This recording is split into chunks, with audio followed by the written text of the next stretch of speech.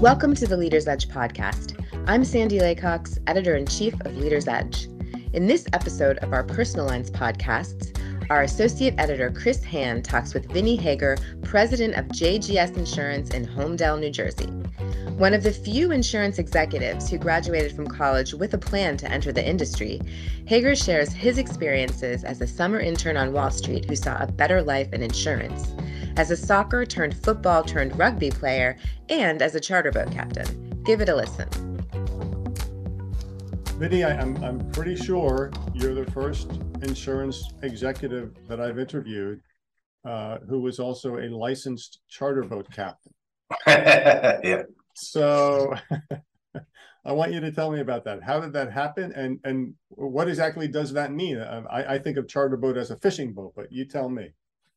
Well, charter boat just means that you can charge a fee, for, I could do tours, I could do, anytime I have somebody on the boat that I'm charging a fee for, I need a charter boat license in order to do that. And I did it really just to get knowledge. I had been boating for a number of years, and I knew the kind of local waterways, but there's a lot of things out there, that you don't know and that you should really get a good idea on. So my brother and I and a few of our friends all decided that we were going to take a course to become a charter together. What's called a 6-pack license, where I could have 6 people on board and charge a fee to do that. Okay. I've never done it. I've never charged a fee or done that. I just really did it to see how I could do it and get the knowledge of, when you're out there, you see all these different buoys and markers, and to kind of understand what it is you're looking at to give you a better kind of feel of the rules of the road, so to speak. Okay. And we should mention you grew up in Holmdel, right near the Jersey Shore. So obviously the Jersey Shore was a summertime destination. Tell me about your boating experience on the Jersey Shore. How are you mostly in the bay? Do you go out in the ocean? What do you do? I would say I am 99% of the time in the bay. I have a place on Long Beach Island. We're right on the bay. And I started boating probably about 15 years ago, where I bought my first boat. When I went to the boat show, I convinced my wife. We had just bought this place on the water. And I said, we have to get a boat. We have to get a boat. And she's like, no, not this year. We're not getting a boat this year. Not this year. Not this year. So I said, okay, let's go to the Atlantic City Boat Show, and we'll go look at some wave runners. We can get a couple of wave runners. So I ended up walking out of there with a 29-foot cabin cruiser named Not This Year with the KNOT. And that's how we started boating. So I've had a number of boats down there, but for me, I'm a casual fisher. It was more for family events. So now I have a 30-foot center console. But we do water skiing and tubing and knee boarding and wakeboarding, and on occasion I'll just go down to the inlet and we'll go out and we'll do a little bit of fishing when the family's in town.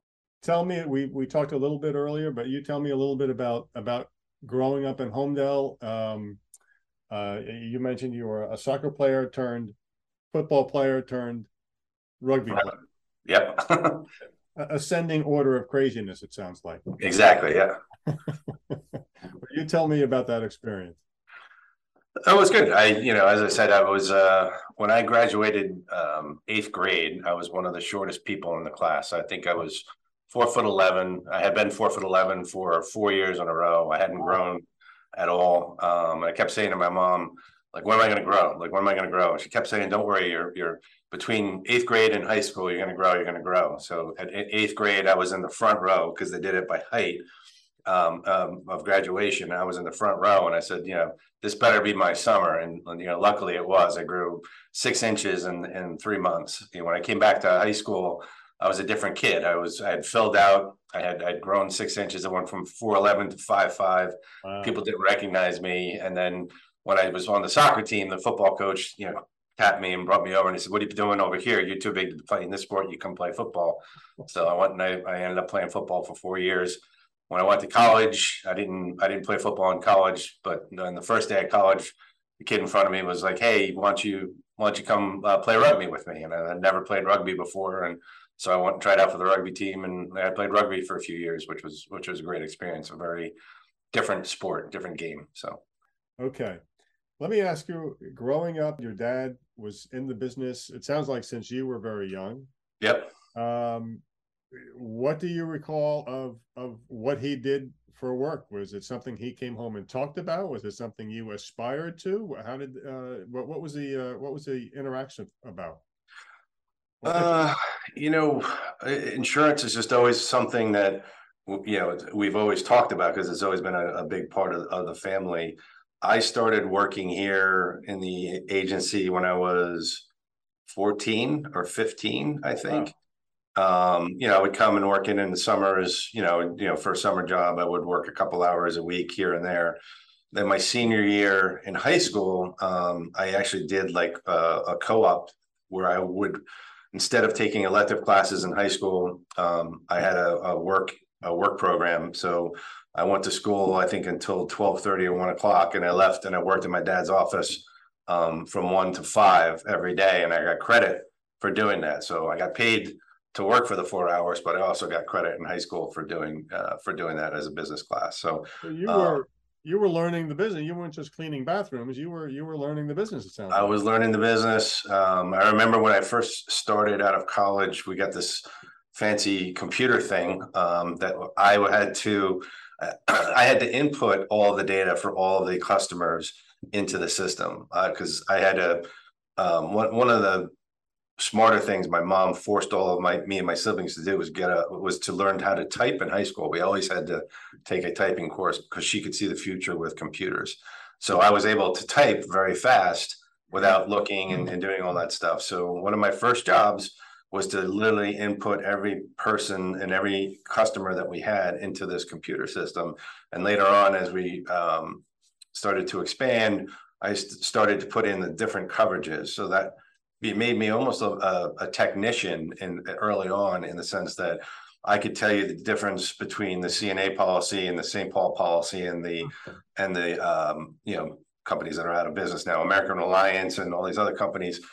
I could tell you the difference because I would put in the different limits for each of those different customers. So I was very young, but I had some technical knowledge in the background. So that was really, as much of it as it was just data input, it really gave me a good basis of knowledge for the industry and the business. So Wow.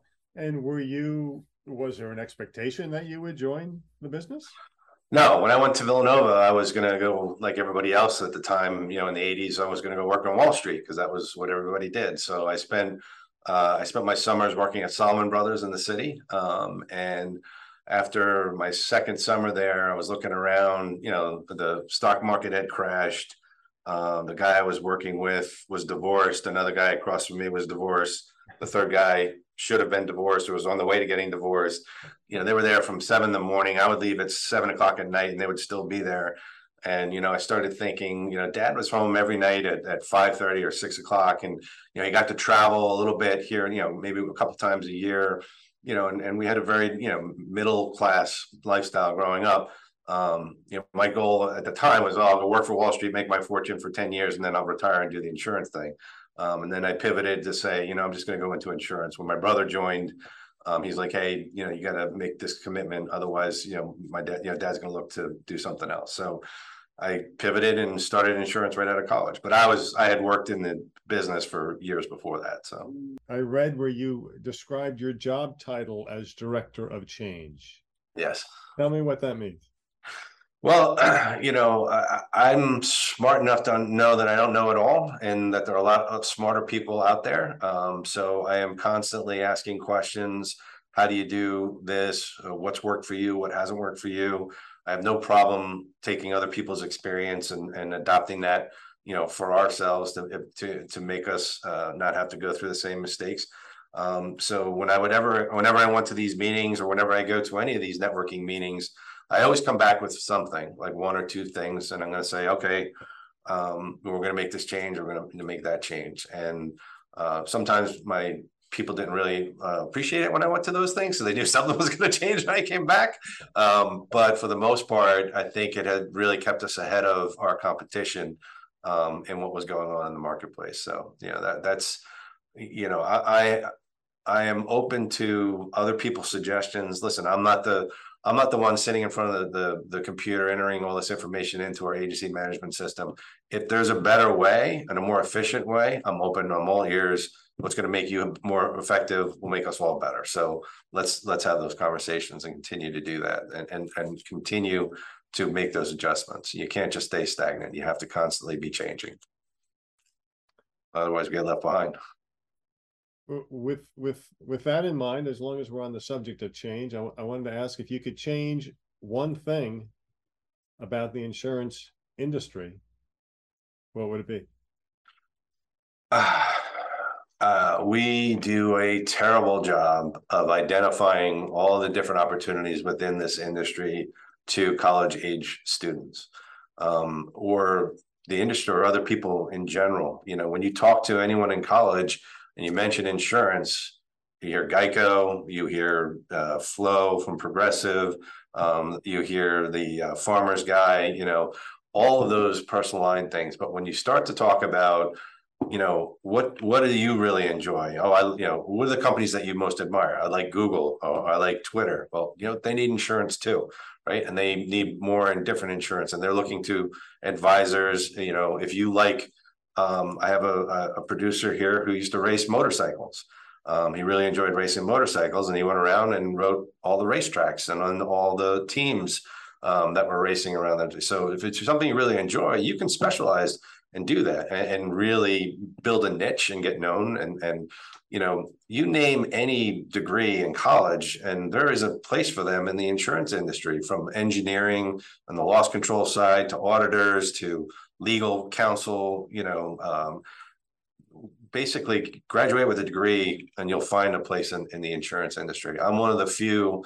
When you go to these meetings and people raise, you know, they ask you to raise your hand, how many people graduated college with the intent of going to the insurance industry? I'm one of the 10%. Everybody else couldn't get a job in whatever field they wanted to, took the job in insurance, liked it, and ended up staying there. That's usually what you hear. So I think if we do a better job, we will have a better opportunity of recruiting. You know, as you know, we've got 450,000 baby boomers in our industry retiring over the next 5 years, and there's not a lot of people behind there to fill those spaces. So the opportunity within the industry is huge. Vinny, I want to thank you very much for your time. Oh, thank you. That was Chris Hand talking with Vinny Hager of JGS Insurance. I hope you enjoyed their conversation. Check out the rest of our Personal Lines podcasts at leadersedge.com.